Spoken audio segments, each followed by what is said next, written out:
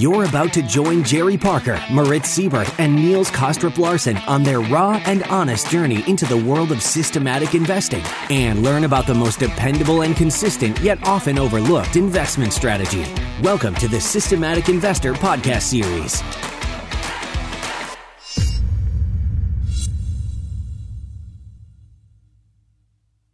Series with Rob Carver and I, Niels Kostrup Larsen, where each week we take the pulse of the global market through the lens of a rules-based investor.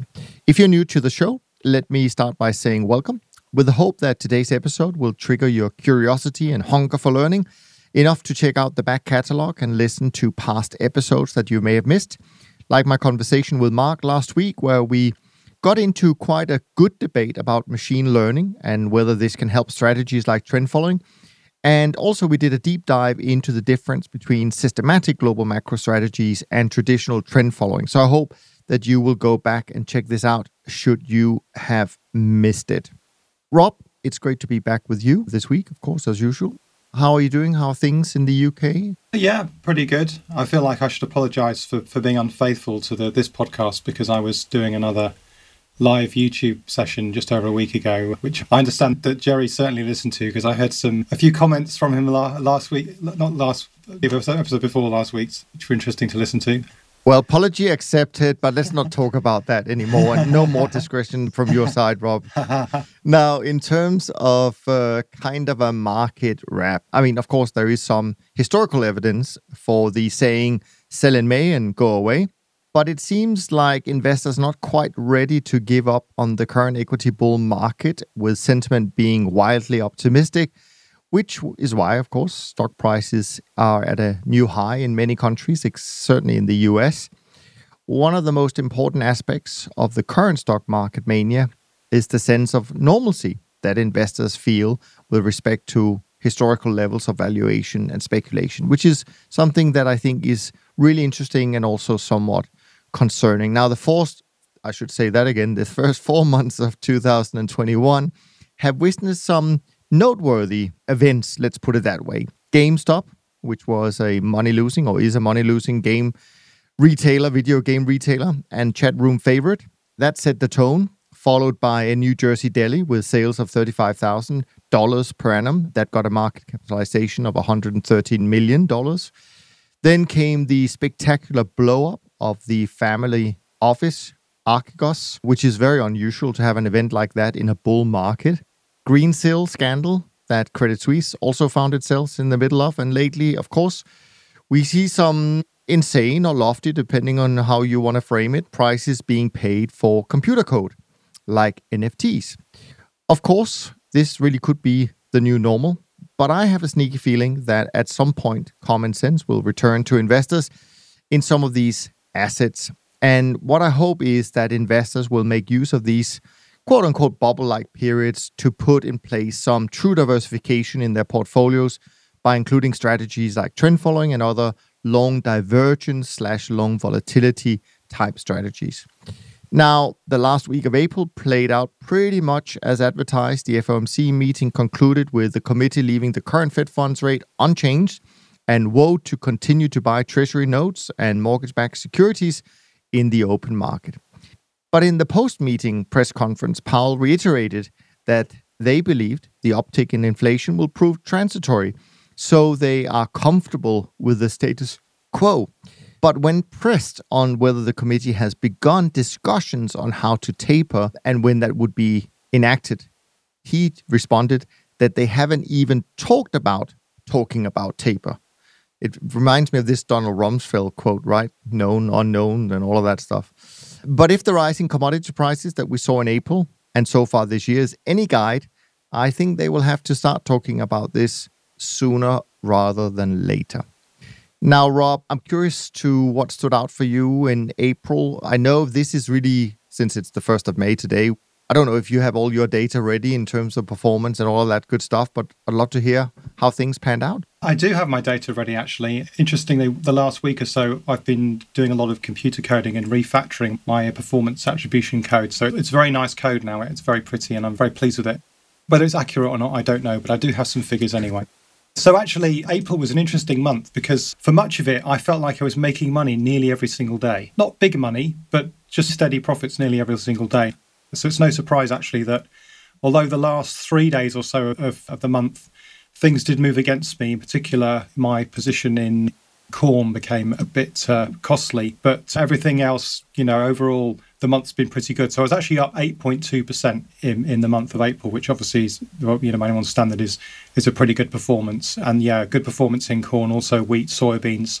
So very much in the agricultural products, and some small losses into things like yen, US dollar, and in the oat French bond futures.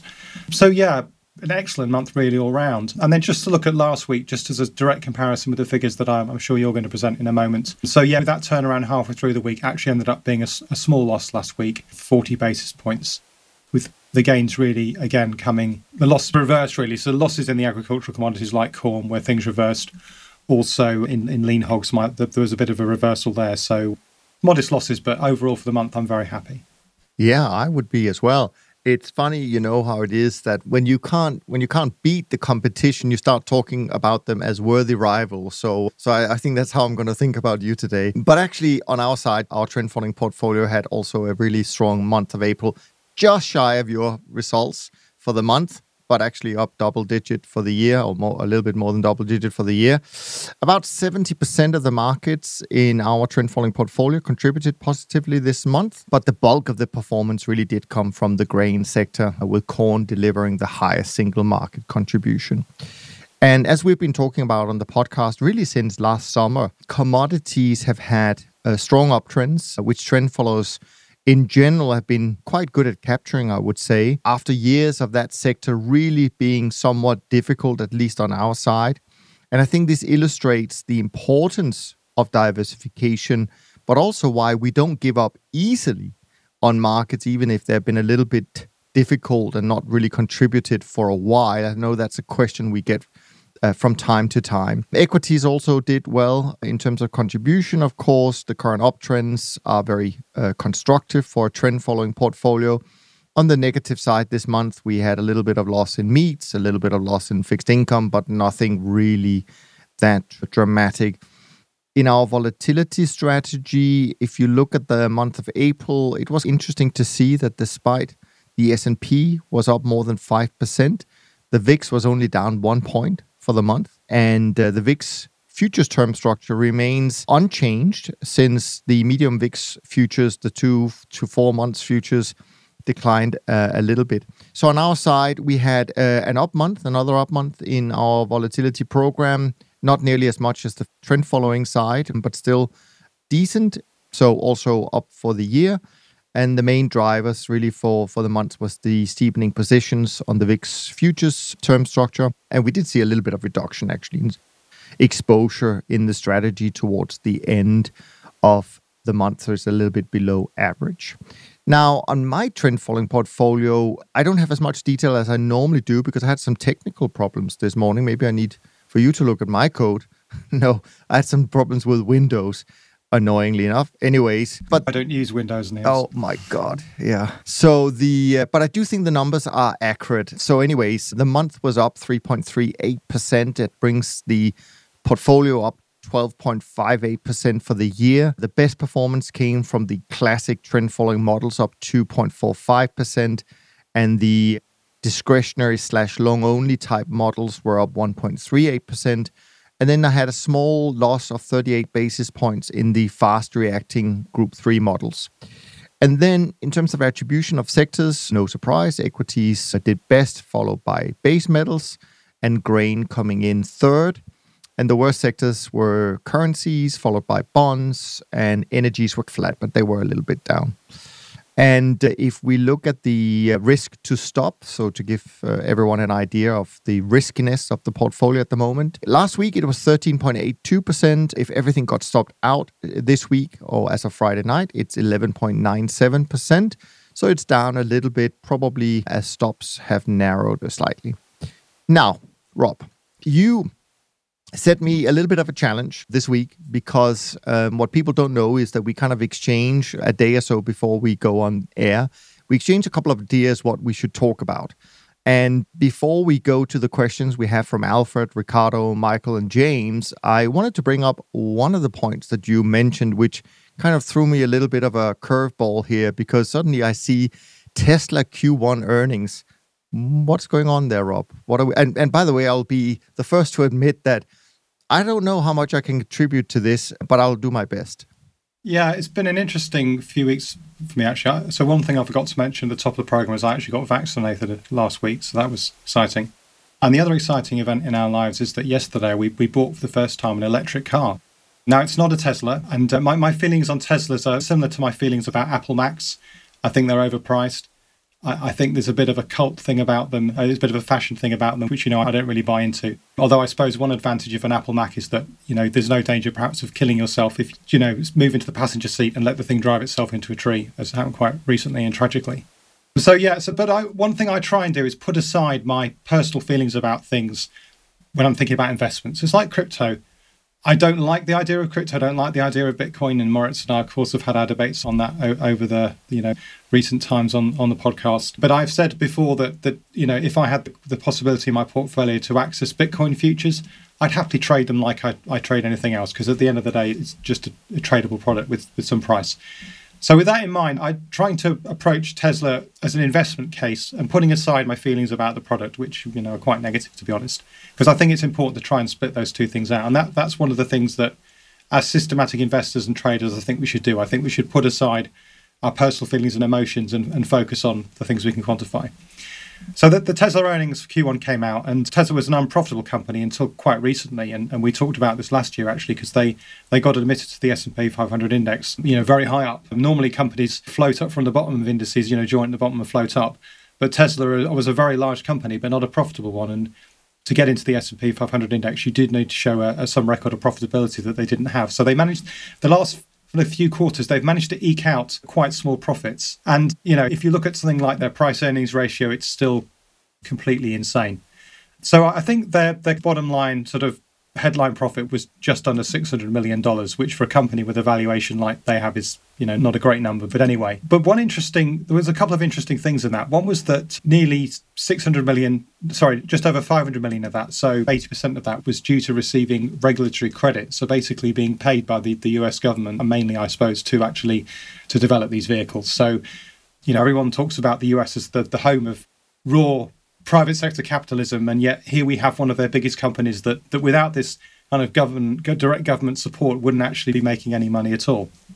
But there's a far more interesting thing in there, actually, this ties into my other kind of pet hate of Bitcoin, and that is that Tesla booked about $100 million, I think it was, in profits from the sale of Bitcoin. So, as they decided to diversify their cash holdings into Bitcoin, not that long ago. And so they bought some Bitcoin, and, they have this great business model where they make cars, but their main business really ought to be something like buying Bitcoin and then getting Elon Musk to say, Bitcoin is great. Bitcoin then rallies and they sell it and they can book a profit. So this is actually probably a much easier way of making money than making cars, because you don't need factories and stuff like that. You just need Elon Musk, a Twitter account, and somewhere to stash your Bitcoin.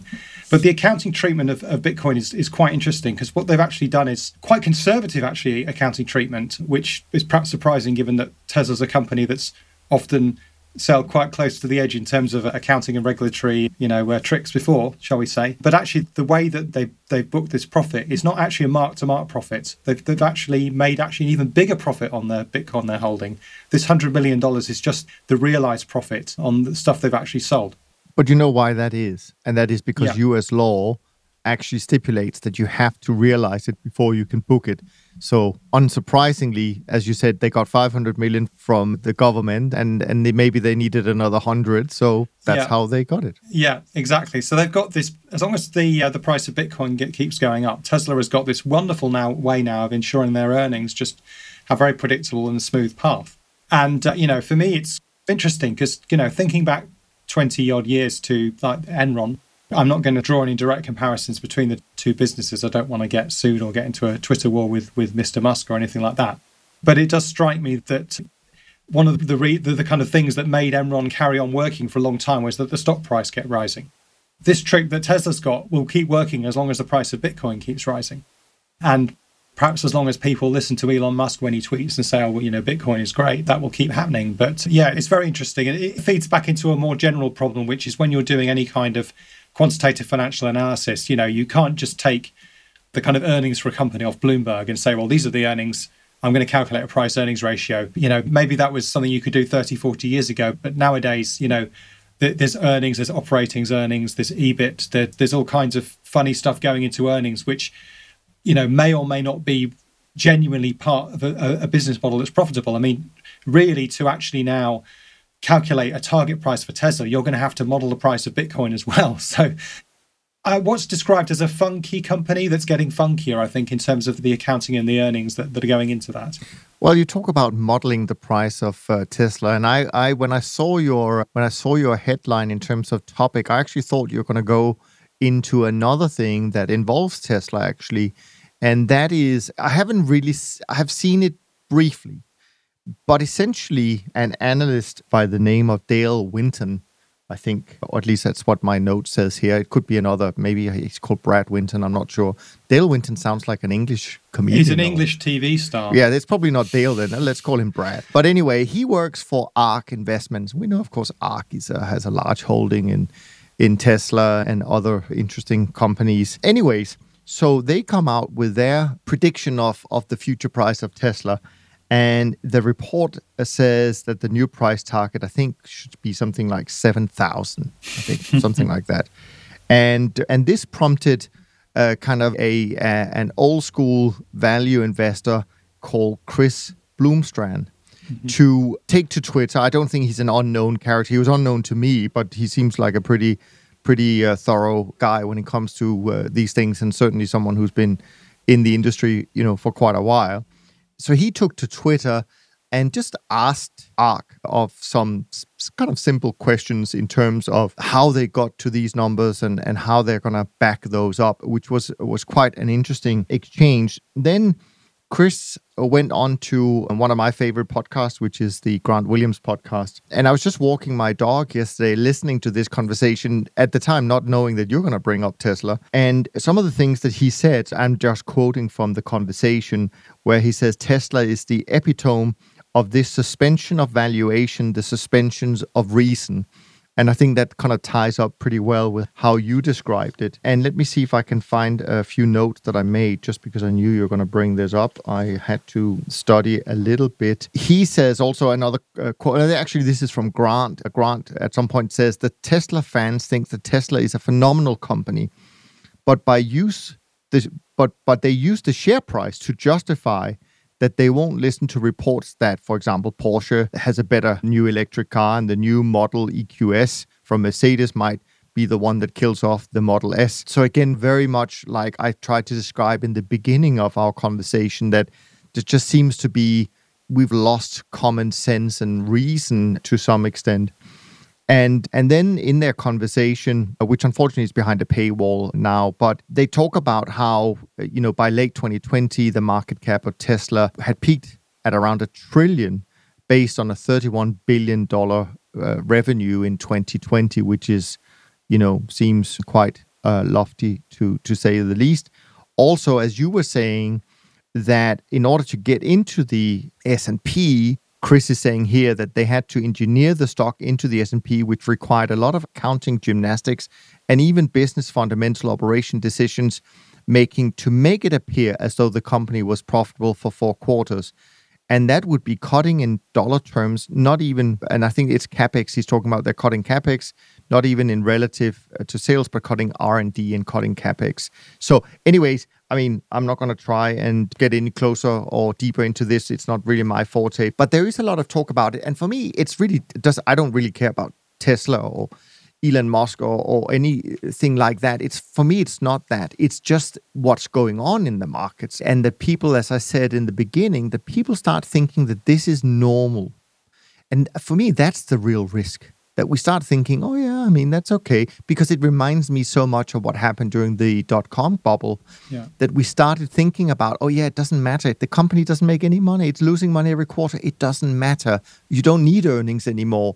And then suddenly one day we realize, oh dear, you do need earnings, right? Yeah. And it just smells exactly the same, even though... It's very strange because actually value has made a bit of a comeback recently, right? I mean, you forwarded me a piece yesterday about AQR, which is very interesting. And, Cliff Asser is saying, value has had a terrible time, but it looks like we're on the way back. But having said that, valuations are still incredible. I mean, you could still pick up value stocks at absolutely ridiculously cheap prices. I mean, last year, one thing I did after the market crash, we discussed this at the time, I think I put a lot of money into cash. And then one of the things I did with that money subsequently was during the summer of last year was to buy a lot of UK stocks that I thought were very undervalued using my systematic screen. And that portfolio is up something like 75%, So that's, obviously I'm going to attribute the whole of that to my skill as a stock picker. But actually a lot of it is due to the fact that value has gone from being shockingly underpriced, just marginally underpriced. And I think actually the weird thing is I look at the value stocks and they're not like super, super cheap. It's not like you can buy good companies with P ratios of 4 or something like that. It's just that they look cheap compared to the absolute insanity going on at the kind of Tesla end of the market. And it does feel like there's not like a general insanity going on. There's an insanity going on in one part of the market. And all these things I think are linked. I think, GameStop, Tesla, crypto, NFTs, these are all linked. They're all similar kinds of people who are buying these things, who are buying into the stories of these things. I think a lot of it is retail and quite naive retail investors who've received stimulus checks or whatever, or have just got a lot of savings after a year in which they've not been able to spend any money because they've not gone to restaurants or things like that. And they've got this excess liquidity and they've gone, well, what am I going to do with it? Well, I'm going to use it to do things and invest in things that I think are fun and interesting and topical. They're not interested in buying a utility company on a PE of 12. That doesn't excite them at all. They want to buy something that's trendy and exciting and also volatile because they can see the opportunity there for a very large return, a very large potential upside. They don't want to buy a boring utility company that may go up 20% in a year, which to me is an excellent return. But to someone who's used to the kind of Tesla world of insane valuations is rather pedestrian. And so you've got those guys, and then you've got maybe some institutions that are trying to piggyback off these trends. And then you've got large portions of the market, people like you and me shaking their heads and going, well, this is crazy. And I'm so glad I'm not an an institutional stock picker now, because you have your clients saying, well, you're being left behind, because I wouldn't be able to buy these things. They'd be saying you're being left behind. Why aren't you in on the trend? And of course, I expect one day I'll be proven right and these valuations will collapse. But as we both know, bubbles can go on for a very long time. And I'm not going to try and predict the end of this one. I'm just going to shake my head with my old man voice and say, things are going completely insane. And every week they get more insane. And when will it end? I have no idea. Yeah, no, I mean, of course, great points. And to a large extent, I agree with that. I kind of struggle and wrestle a little bit inside my own mind about, that some of the things that I might feel is crazy looking may not, just because of changes in the world, so to speak, let's call it that, may not be as insane as I think they might be, right? That some of this is here to stay potentially, right? And so I'm preparing myself to be surprised as well. But I also think that some of the things, and hopefully the people who listen to us every week will agree that, and of course, Morris and Jerry, they have Bitcoin in their portfolio, and they say exactly like you said earlier, there's no problem in trading it from a trend following point of view. You don't need to be a believer. You don't need to believe in anything to be a trend follower per se, other than that there will be trends. So in that sense, open-minded about things, even though some of it seems incredibly hard to accept. And the other thing that I noticed, and again, I'm not a Warren Buffett fan or as such, but I do think it's interesting to see that he is so much on the sideline again, like he was in the last 2 or 3 years of the tech bubble. And of course, at some point you might say, well, at least he's got Apple and he's got a huge holding in Apple. So it's not like he's not in the growth side of things, but it's just interesting. And maybe it's time for the old school, so to speak, we and people older than us will be proven wrong this time. I don't know. I don't think we will. And it doesn't really matter. I mean, we disclose our returns in our trend-following portfolios every week. And as people know by now, it makes no difference to what we think or what we feel in terms of the profits or losses that we generate on a weekly, monthly, yearly basis. And again, that's actually what I like about what we do, is that we can have our opinion, but if we're totally wrong, they're not going to cost us a fortune. Of course, if we're totally right, we're not going to make a fortune, but we have our trend following portfolios and they will be just fine for the most part.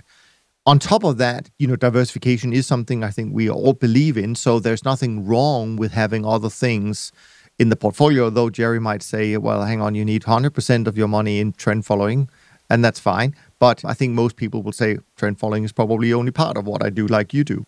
And with your success in stock picking, Rob, I feel the next book coming along already. I can see the headline, My Life as a Stock Picker. It might be a short one this time, but there we are. Speaking of stocks, we have a question in. This time it came in from Matt, and he used the voicemail, which we don't get a lot of. And actually, to be perfectly honest, it's a little bit easier when people just send them by email. But nevertheless, let's hear what Matt had in terms of question.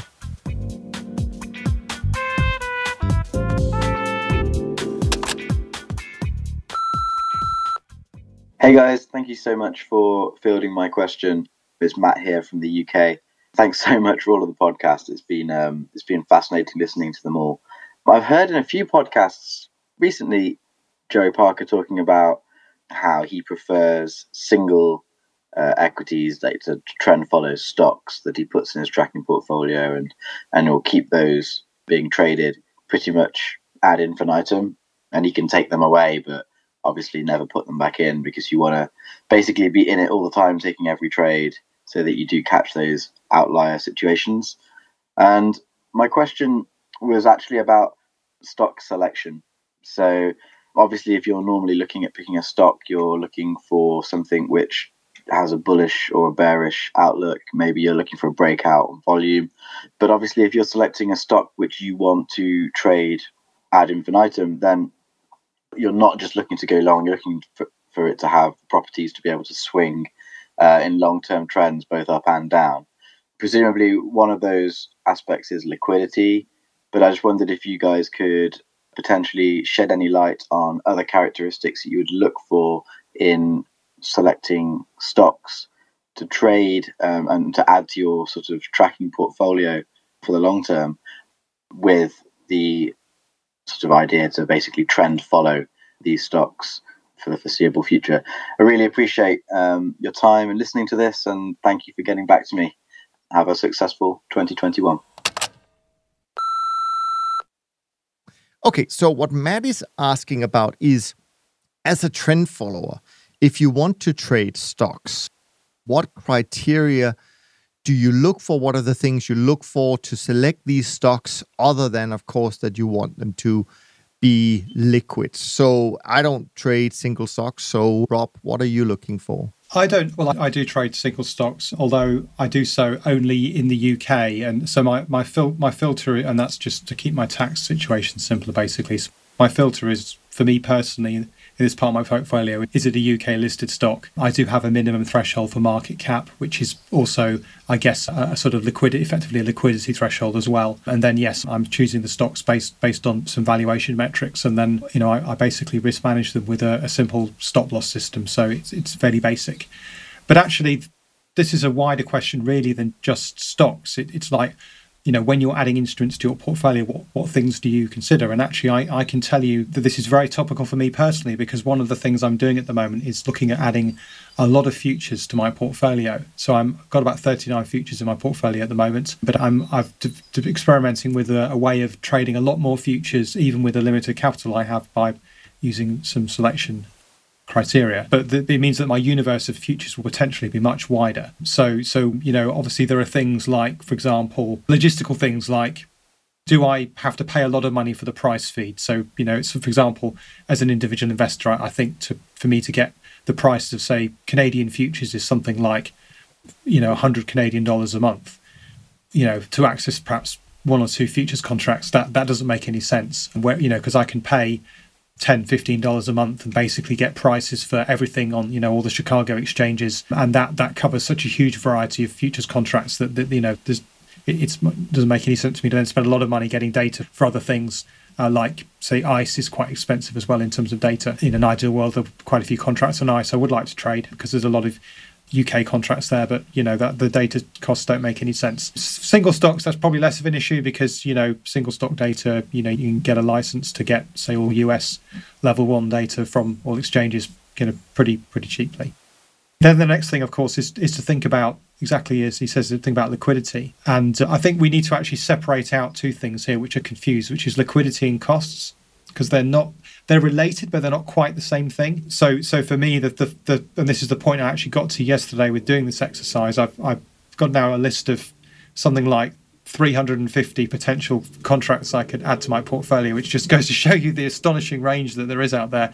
And and I've ordered them just initially very crudely by a number of contracts traded in the last week. And at the top, there's some big contracts that I don't currently trade. And then right at the bottom, we're getting into what I call the world of Moritz. So you've got milk, you've got cheese, you've got all kinds of tiny things in there, and butter. You've got butter as well. Butter is down there. So all these are the things you'd call, the futures contracts, things you'd keep in your fridge. But anyway, there's probably some cutoff there. And I could do a more sophisticated thing, which is say, well, probably what I would do is say, in terms of risk, normalized by risk, where, I'll sort these things normalized by risk, because obviously that will give me a different pattern. But there is some point at which something is just too small to trade. It's just going to be, you're not going to be able to trade it in any meaningful size, and it's not worth it, because as we've discussed before, diversification is great, but it's a marginally reducing thing. So beyond some point, diversification becomes less of an issue. But you only need end-of-day data, right? Yes, but because I'm trading, you're using my own execution algorithm. I actually need intraday data for the actual trading. So okay. So yeah, interesting. And so liquidity, some measure of liquidity. And if I was an institutional investor, what I'd be looking at saying is something like, well, I don't want to be ever more than, say, 0.5% or 1% of the daily volume. So you could calculate what you typically be trading with your system, and then look at the volumes in terms of numbers of contracts, and then from that say, well, this is my cutoff. I don't want to go below that. And even as a retail trader, if something's really thinly traded, you don't want to ever be in a situation where even your modest position of 2 or 3 contracts that you're holding is going to be difficult for you to cut quickly if something dramatic happens. So that liquidity is important, as you say. Then there's costs. And as I said, they're not quite the same thing. But I would personally avoid trading anything where the risk-adjusted costs are too high. To an extent, I can massage my system parameters and trade things more slowly if they're more expensive. So if we take, say, in stocks, it would be something like a small cap stock, perhaps, that's liquid enough to trade, but it's still a bit expensive because the bid-offer spread is quite wide. Well, maybe you can trade that more slowly. But at some point you say, well, there's some upper limit maybe at which point you're not really trading this thing anymore. You've become an investor. So that would equate to then some maximum level of costs, that risk-adjusted costs that you would cope with. And the other thing, and again, this is both relates to stocks, but also to the decisions I'm making at the moment with my futures portfolio, is diversification. So trying to add new things in there. So for example, I don't have crypto. So potentially, if that's something with this new system I have that enables me to make better use of my limited capital, I would potentially be trading one of the crypto futures. One thing I found interesting when doing this exercise is a lot of futures that I didn't realize existed. So, for example, in both Europe and the US, there are stock sector futures. So you can buy healthcare. US healthcare or technology and things like that. And something like, for example, the Euro Stocks banks future is actually incredibly liquid. So that's a whole sector, asset class, effectively, I could add that would be quite interesting. Because there's potential to do things with those kinds of futures, like, for example, some relative value model that would be, potentially quite interesting. And there's also, in the US, sadly, they're not very liquid, most of them, but there are housing index futures. The national one is reasonably liquid. Then there are ones for individual cities that don't seem to be trading very much. There's also some interest rate swap futures, which is a diversification in a fixed income sense. And then, of course, there's the milk and the cheese and those kinds of things, and uranium and rough rice and hard wheat, and there's an almost unlimited number of physical commodities you can trade. So there wouldn't be much value in me saying adding, for example, say the Dow Jones future, which I don't currently trade. Well, I trade the S&P and I trade the Nasdaq. The Dow Jones isn't going to be a priority for me to add, but something like, I don't know, lumber, and lumber's actually been on Twitter quite recently as being something that's going up insanely in price. Something like lumber would be a lot more diversifying. Something like Bitcoin, I hate to say, would be a lot more diversifying than adding just another US equity future.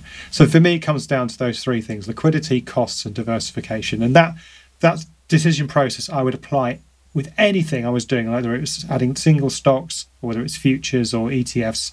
The same principles apply. Lumber's up 92% so far this year. Yeah, So imagine being long. The next thing you're going to tell us, Rob, is that you have decided to move to China to get into all the Chinese domestic futures. So, watch this space, right? Let's stay in terms of markets because we did have another question coming in. Alfred writes, to what extent do you think the recent rally in soybeans is due to the fact that soybeans are in backwardation? I believe sugar and corn are also in backwardation. There is a good paper by Hilary Till on the topic, but she does not answer the question directly. Does backwardation lead to price rallies? I forwarded to you actually just a list of markets that were in backwardations and those that are in contango. And of course, for people who may not remember, I'm always scared I get this wrong, but contango is when the price in the future is higher than the current price, and backwardation is when the price today is higher than the future price. Correct me if I'm wrong here, Rob. I have to be honest with you, I had to Google that as well because I always get that wrong as well. It's a bit terrifying, isn't it, that supposedly two of the most experienced futures traders on the planet and we can't remember what backwardation and contango mean, but yeah. Yes. Luckily, there is Google. Just not terms I use a lot. Yes, exactly. And luckily, we don't actually have that in as a parameter in our model, so we don't really need to worry about it. But the question came up. So things that are in contango at the moment are things like cocoa, coffee, cotton, copper, gold, palladium, platinum, silver. We have wheat. We have blend stock gas, which I don't trade. You don't trade, I think, maybe. Natural gas. We have Australian dollar, British pounds, Canadian dollar. And we have the euro, the yen, the Swiss franc. Those are all in contango. And then in backwardation, we have a lot of the interest rates. We have equity markets. We have actually corn and soybeans, and also sugar and crude oil. So I don't know if you know the answer to this question, Rob. Is this something you've ever looked into, and do you have an opinion about it?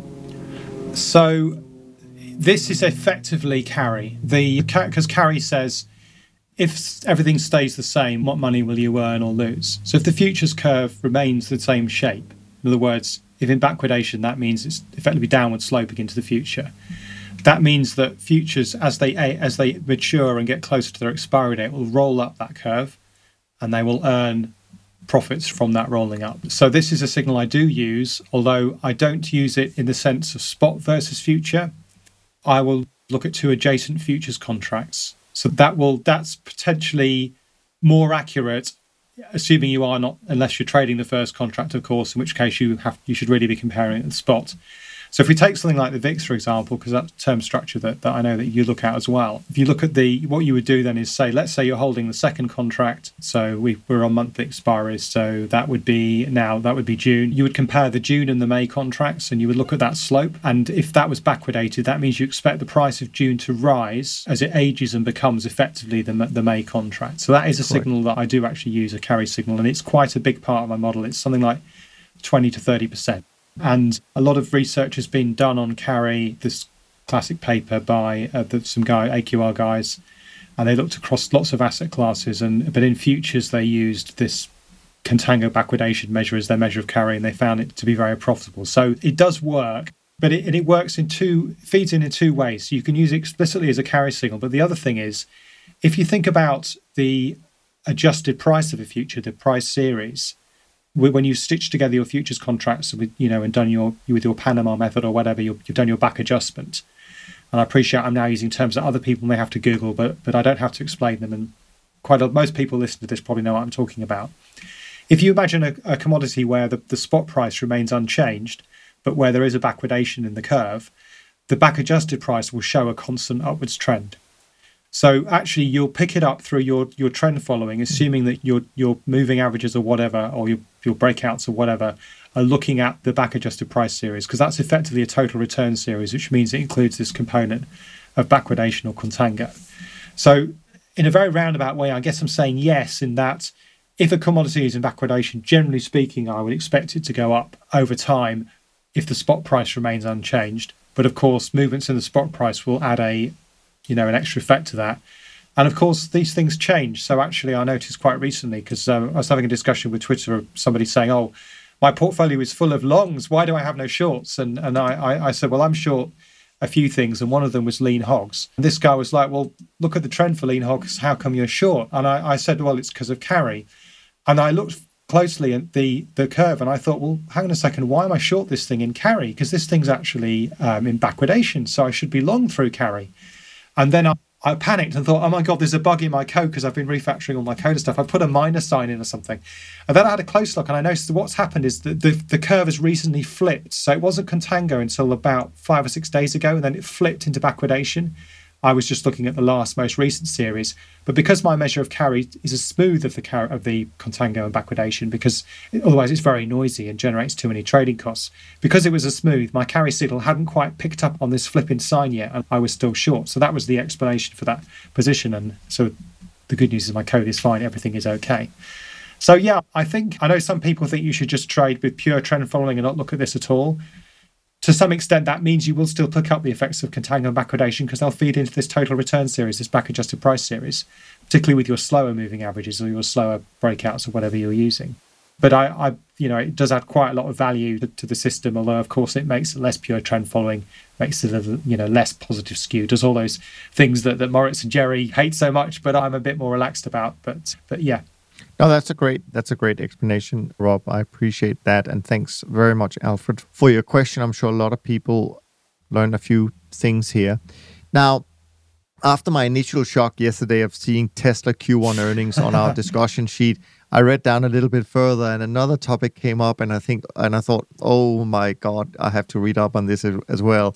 So the headline you wrote was The Gamma Hammer.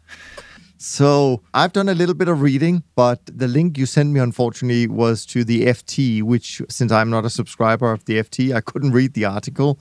I think I know what it's about, but maybe you need to give me a little bit of context here and, of course, our listeners as well.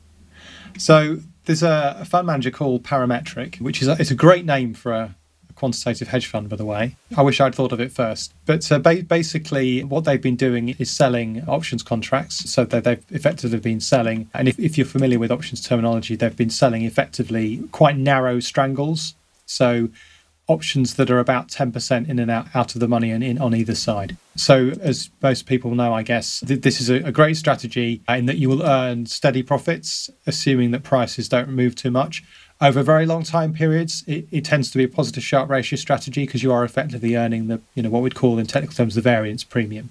So it's not that dissimilar from doing something like, say, shorting the VIX contract, for example. It gives you a similar kind of return profile. Now, the downside, of course, is that when things go wrong, you're going to lose a lot of money very quickly. So you have this classic kind of negative skew account curve where you make steady profits and then you'll have a sharp loss and then you make steady profits.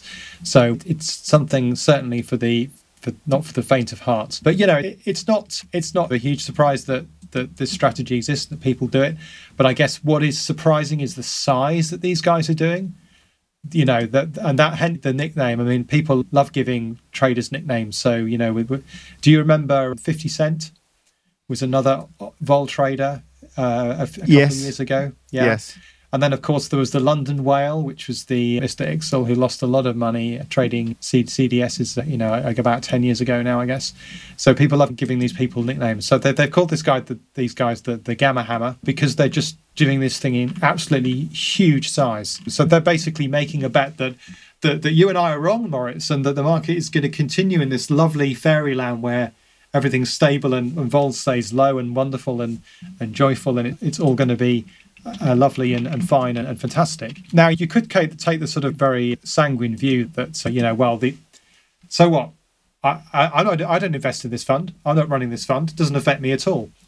But of course it does, because what's going to happen is if the markets do start to sell off, then the bank or whoever it is that has bought these options off these guys is going to be hedging their exposure, delta hedging their exposure. And the effect of that is that any sell-off is going to be increased. It's going to be a feedback loop effectively, because as the exposure of these guys gets bigger, as the delta gets bigger, they're going to have to be selling more and more to protect themselves, and that will accentuate the thing. So it's basically what happened with GameStop. A lot of people bought call options to squeeze the shorts because of the non-linear effect that when they bought these call options, as the price went up, the banks had to hedge and they had to buy, and therefore, things got ugly very quickly if you were a short in that stock. This is a similar kind of thing, but it's across the whole market because these guys are doing this thing mainly in the S&P. And the size, I mean, it's going to make GameStop look like a walk in the park if things go wrong. So yeah, it's you could take the view that this is not a problem for everybody, but actually, I think it potentially could make a sell-off a bit scarier when and if it happens. Yeah, a couple of interesting observations about that on top of what you've already said. One is I found it quite interesting that this wonderfully named fund manager, Parametric, taking these huge risky bets is owned by no other than Morgan Stanley. I just thought that's quite interesting because generally a lot of these banks are so risk averse, certainly towards their clients in terms of what we have to do to please them. And then they have apparently ownership of the Gamma Hammer themselves. That could make for some interesting headlines at some point. From what I read or could read, the trade size is worth roughly 5 billion in notional exposure each week. So I think they do this like rolling weekly type strangles that they're selling. And as you rightly said, this strategy will get completely smoked if there's a big move, because what effectively they're doing is they're collecting pennies in front of a steamroller.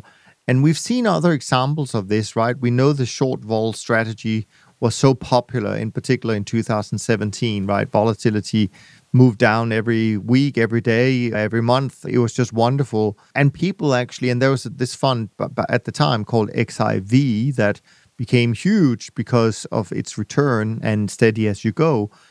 But there were people who voiced, and I remember people like Mike Green and also I think Chris Cole had a panel discussion with where the CEO or the CIO of this XIV fund was there, and where they said, and this was only like a few months before Volmageddon in February of 2018, where of course this fund went belly up and lost all of its money in pretty much one day. They had told him that this strategy is going to blow up on you, and where they were obviously fiercely disputed from these people. So unfortunately, I see a lot of similarities in what we're talking about with the Gamma Hammer and what we started today's conversation about. To me, it seems like there are parts of the financial system that has completely lost common sense. And those of us who try to do things where we try to minimize actually the risk. I think a lot of people forget that trend following to a large extent is really risk management first and foremost. And then we don't really worry about the returns because we can't control them.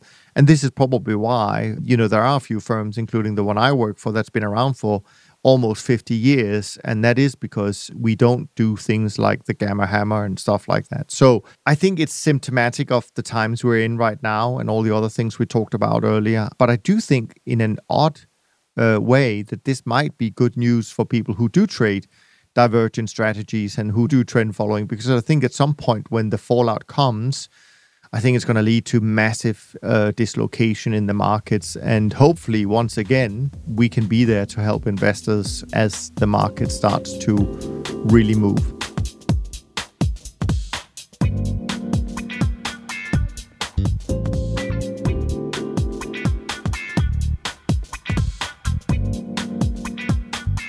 Speaking of moving, we need to move on because we still got a few questions coming in from Twitter. And the first one is from Ricardo. He says, in previous episodes, Niels and Moritz expressed skepticism about using a mean reversion strategy on a single instrument because, I believe, they did not like its return profile and were more comfortable with trend following.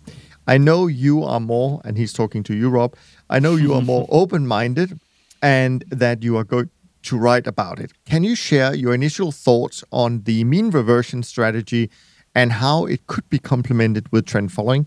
If there's more time for another question, what are your thoughts on systematic global macro strategies and how do they compare versus trend following strategies? So that's a good question, actually, Ricardo. Clearly listened to last week's episodes where Mark and I talked about it, but I would also love your thoughts about that. So the floor is yours, Rob. Yeah, so the mean reversion for me, I guess this is an idea that sort of floated around for a while now, but what made me really think about it was I was preparing some slides for this course I teach at University of London, and I showed them a nice picture, which was the return profile of basically a moving average crossover strategy, varying the two moving averages essentially. And the main message I was trying to get actually was about the importance of having a robust system and this kind of stuff.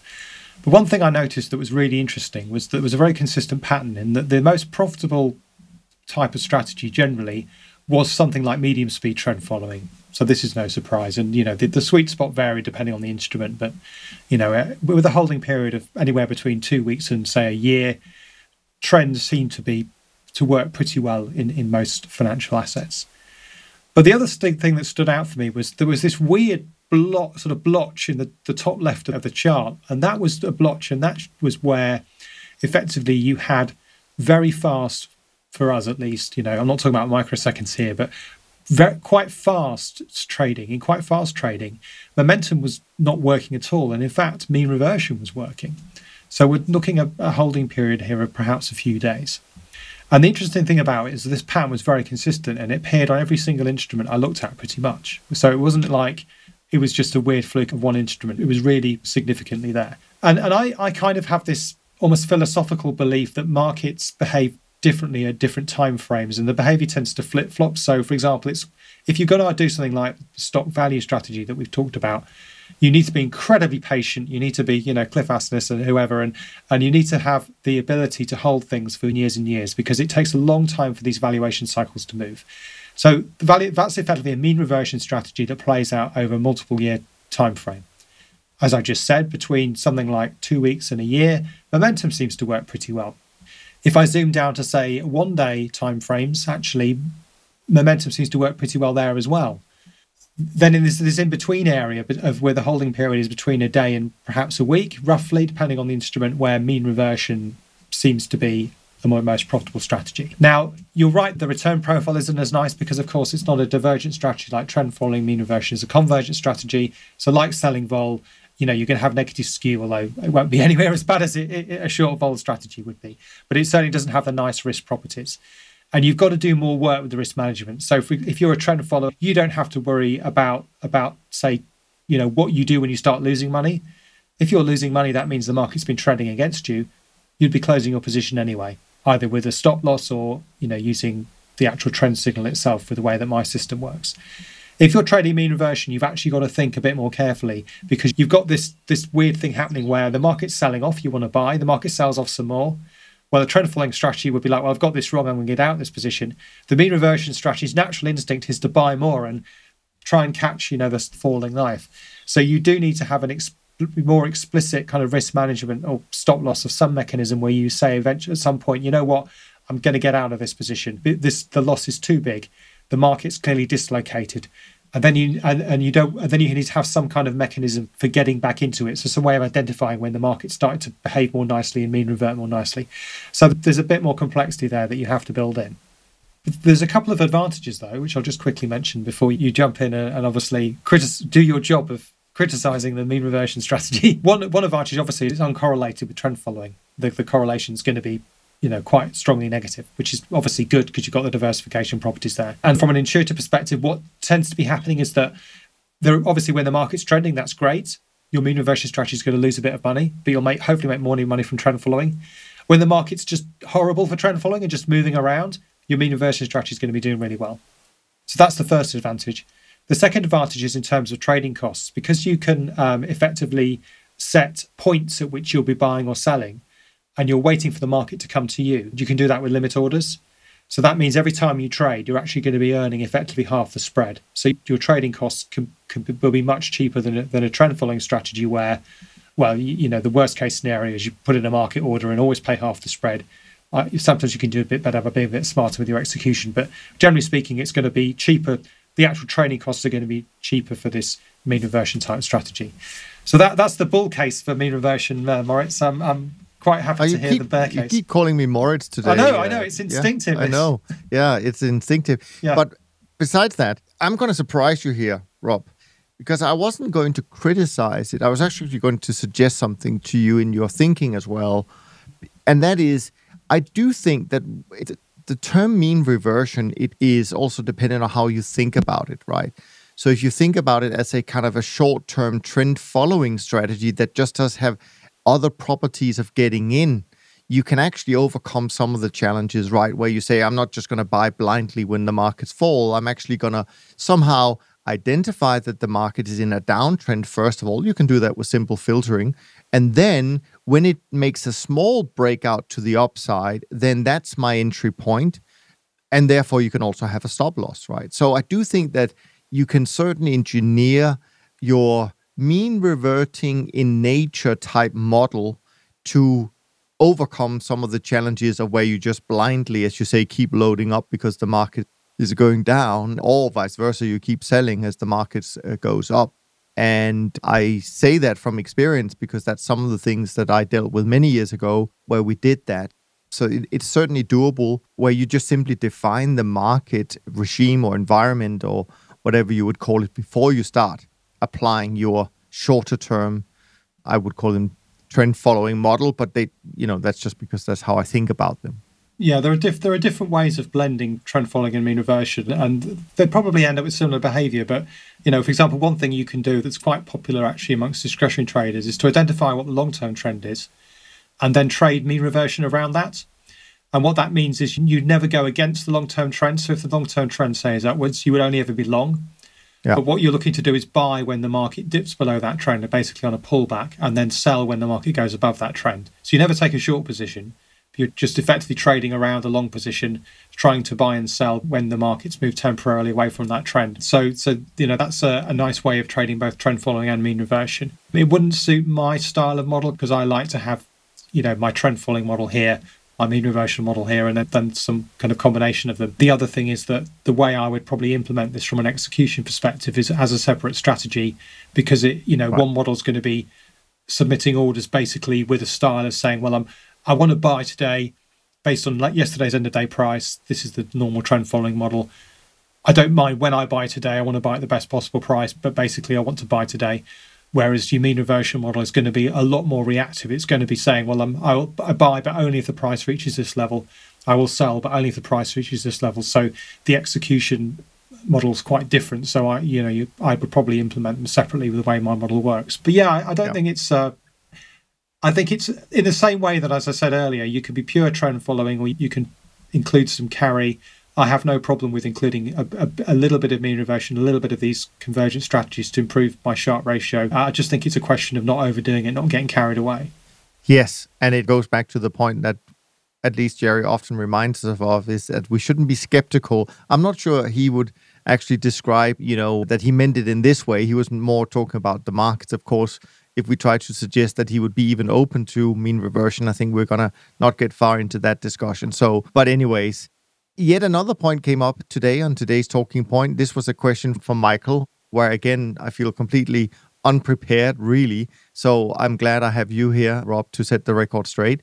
Michael writes, might to be too specific for the show, but for someone who knows how to program, that must be you, or maybe it's himself he's talking about, or did 20 years ago, but doesn't know R or Python, how long would it take to convert a full Excel backtesting and trading system, not automated, into one of those languages? So it's not you he's talking about, Rob. How long do you think it'll take? I mean, it's one of these how long is a piece of string things, isn't it? Because you could probably code up a fairly simple backtesting system if in a couple of hours, and obviously that wouldn't be automated, as he says, but it'd be enough to say test one simple indicator without doing anything fancy. But the other end of the extreme, I said earlier I was doing some coding, and so this is my open source Python trading system, which anyone can download and look at. And I'm just about to go to version 1.0. In other words, it's just about the point where I'd say it's not finished exactly, but it's got the full range of functionality that I'm happy with. And I've been working on this thing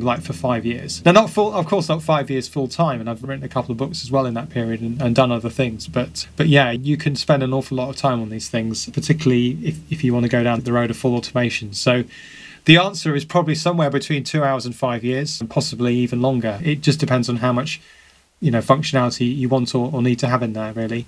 There are other open source platforms out there you can borrow or take stuff from if you're comfortable with the language. It's probably not good for a complete novice to try this, but if you're comfortable with the language, taking someone else's code and modifying it and playing with it is potentially a good starting point. And so, for example, the interface between myself and the broker is not my code; it's code that I've taken off somebody else's open source. So, because that's to write that would take me even longer. So, that's not my speciality. I could probably write like a page of code on my blog and write, this is a complete backtesting system. And people have done it, other people have done it, but to actually, to get the sort of functionality of a commercial package is going to take you several years, probably at least. Yeah, I mean, I completely concur with you. As I said, I haven't done anything like this myself, but I have worked with quite a few programmers in my career, and also specifically building backtesting systems. And that's certainly also been a multi-year process to get it to where we wanted to get it to. But I'm also aware that there are some platforms out there that are starting to emerge where maybe some of the hard work will be done, and where things can be, helped along forward with some of the things that they've done. And that's actually something that I've been in discussion with recently in the last week or two with such a firm. So I do know that they exist. And of course, it's quite relevant for many people in our audience. So watch this space, potentially at least. Now, last question that came in is from James. James writes, I still thoroughly enjoy the show. Many thanks for the great conversation so far this year. A question for yourself and for your guests, a relevant question. Exiting winning trades in stages. Jerry mentioned the pain of leaving profits on the table when your stop is hit. A pain I've experienced myself just plenty. What do you think at all about easing out of trades in stages, e.g. rather than entirely exit a long position at 5 ATR decline, for example? Instead, you sell 50% of your contracts at 2.5 ATR decline and the other 50% at 5 ATR decline. And perhaps even smaller but climbing increments, e.g. 5% at 1 ATR, 15% at 2 ATR, etc., etc. I'm wondering if any of you have backtested this approach, or otherwise, if you have a theoretical or principled perspective on it, if it would be worth trying. Again, thanks so much for the wonderful content. I also found the reading list very helpful, and I'm working my way through it. Well, thanks very much, James. You're very welcome. Rob, why don't you start with this? Easing in, easing out. Obviously, it's something that we do, but we do it differently. So, yeah, I mean, the way my main system works is it generates a forecast, which is, where it thinks the risk-adjusted return is going to go. And for trend following, that would work in the sense that as a trend gets stronger and goes on for longer, the forecast would increase, your position would increase and get bigger. When a trend starts to weaken, your forecast would be getting smaller, which means your optimal position would be getting smaller, which means you would then start to be reducing your position, but it would not be all in one go. It would look very much like the kind of behavior that James is discussing. There's the trends weakening, the position is gradually being cut, and it's not until the trend is definitely over that I'm completely out of it. Now, something that's an important distinction to make here is that behavior is going to be different depending on the underlying speed of the trend following signal. So if it's a relatively fast trend following signal, obviously that getting out of the position will happen gradually. But when I say gradually, I mean over maybe 3 days. If it's a really slow system, it could take a couple of months to actually reduce that position from where it is to flat.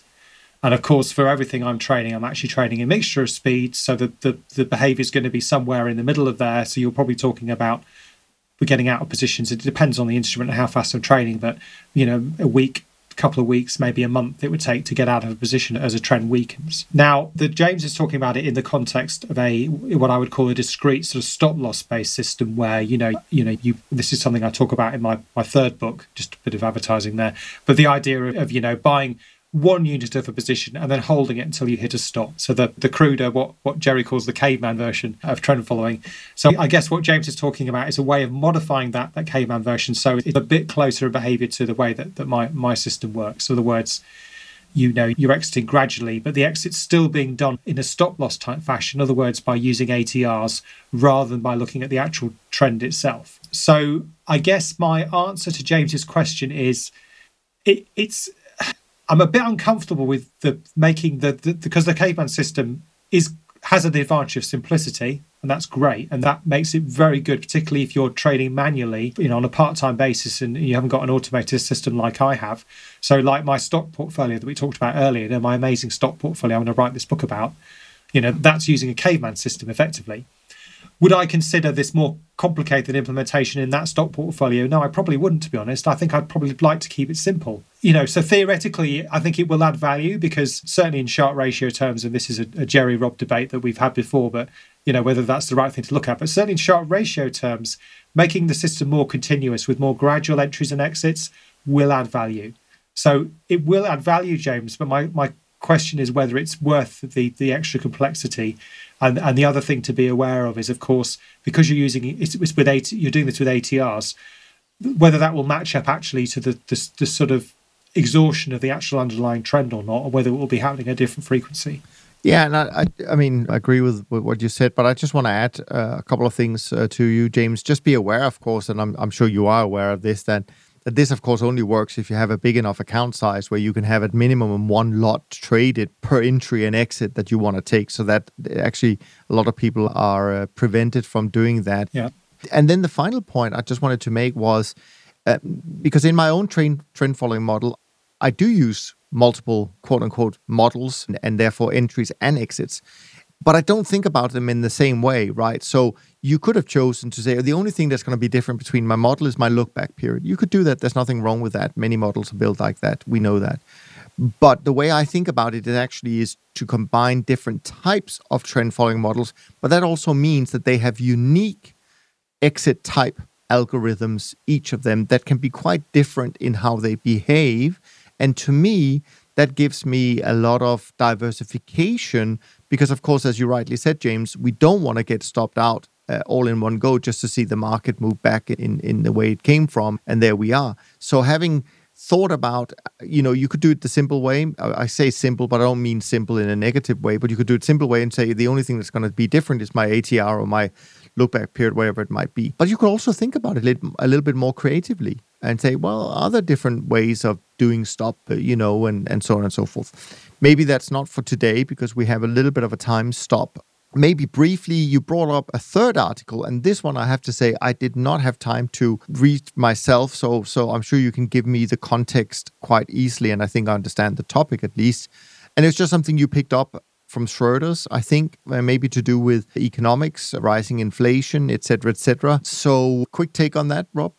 So this was highlighted by this institutional, we all get these emails, some of them better than others. This one guy who does a particularly good email, and he's very good at highlighting research pieces from the buy side that are particularly interesting. So as we talked about earlier, inflation, when was the Fed going to start talking about inflation? And I'm with the Fed in the sense that I think that with the crisis, still coming out of the crisis, the kind of inflation numbers are so noisy, you can't really tell anything meaningful about them yet. I think it's going to be at least 18 months before we have at least a vague idea, whether there are inflation pressures in the economy or not. But having said that, people are worried about inflation, and perhaps a good time to start thinking about inflation hedging is now, because maybe when the picture's clear, it's going to be harder to get those hedges on more cheaply. So what these guys have done, and it is a piece from Schroeder's economics research team, what these guys have done is do a nice quantitative exercise, which is to basically split history into 4 different types of time period. And I'm a big fan of this kind of simple kind of conditioning. I think it's really valuable and gives you a lot of insight. And they've then said, well, what in these 4 different environments, so that's high and low inflation, along the top of your quadrant square, and then rising and falling inflation along the sides. You've got rising and high inflation, rising and low inflation, and so on. There's 4 possibilities there. They've said what kind of assets have done well historically in these various time periods. And the data goes back to 1973, which is pretty decent length of time. Maybe before then you could argue because of the gold standard that it's harder to make like-for-like comparisons. So I think 1973 was a good choice of cut-off period. So I guess what we're worried about now is inflation that's currently low but rising. That's the environment that the inflation hawks think that we're in, I guess. So, you wouldn't be surprised to see, for example, that US Treasuries didn't do very well in those kinds of environments in the past because, they're nominal assets. That kind of makes sense. And TIPS, which are obviously assets that are directly linked to the price of inflation, did well. Again, that's not a huge surprise. More interesting, though, are some of the other numbers in there, because actually the asset that performed best in that type of time period in the past. Go on, Neil, see if you can guess what it is. Trend following. Well, trend following is not on this graph, so it's a long-only asset. Go and have a guess. What was the best asset? Back then? Yeah. Oh, no, over the last 40 years in any of those time periods. Over the last 40 years in any of those. So, I mean, what have we got left? We've got equities and gold left. Yeah. So I'm going to hedge my bet. So always good to hedge your bets, but actually equities did incredibly well in those kinds of time periods. Yeah. So 90% of the time, their returns exceeded the inflation rate. Gold, interestingly, was actually one of the worst assets. It actually did only slightly better than US Treasuries. So gold actually historically has been a very poor inflation hedge in periods when inflation is low and rising. In fact, gold has not generally done that well at all, to be honest with you, compared to most other assets and compared to inflation. So trend following, of course, should be in there. And interestingly, commodities did well. So long-only commodities would have done well. So you'd think that trend following would have done well as well, because it would have been long those long-only commodities as they went up in price. But I think it just goes to show that we can't make the lazy assumption that just buying gold is the best get-out-of-jail-free card for inflation. Obviously, tips, would make sense to have those in your portfolio, but they are quite expensive. But there are other assets like equities that actually have done surprisingly well, even in periods when inflation has been a bit of a horror story. Well, when I said trend following, I actually didn't mean it as a joke, because, as you know, we started our firm in 1974. So we actually do have a track record that goes back to the same time period that you. And 1977, 78, 79, which were the years where we really had rising interest rates, probably fueled by rising inflation, we had, to say the least, incredibly strong returns during that period of time. Of course, the models were different and all those caveats we have to take. So I think that in a rising interest rate environment, which a lot of people said from the, for a long time, trend followers can't make money in that. I completely disagree with that. I think we certainly can. I think we've done it. And I think that, basically high inflation periods, which we haven't seen. I mean, none of us really remember them. I was born in 1974, Niels, so, Oh my God, you're so young. And so I actually think that those are the environments that where we really shine to large extent, because it creates more boom-bust economies, So anyways, we will leave it with that.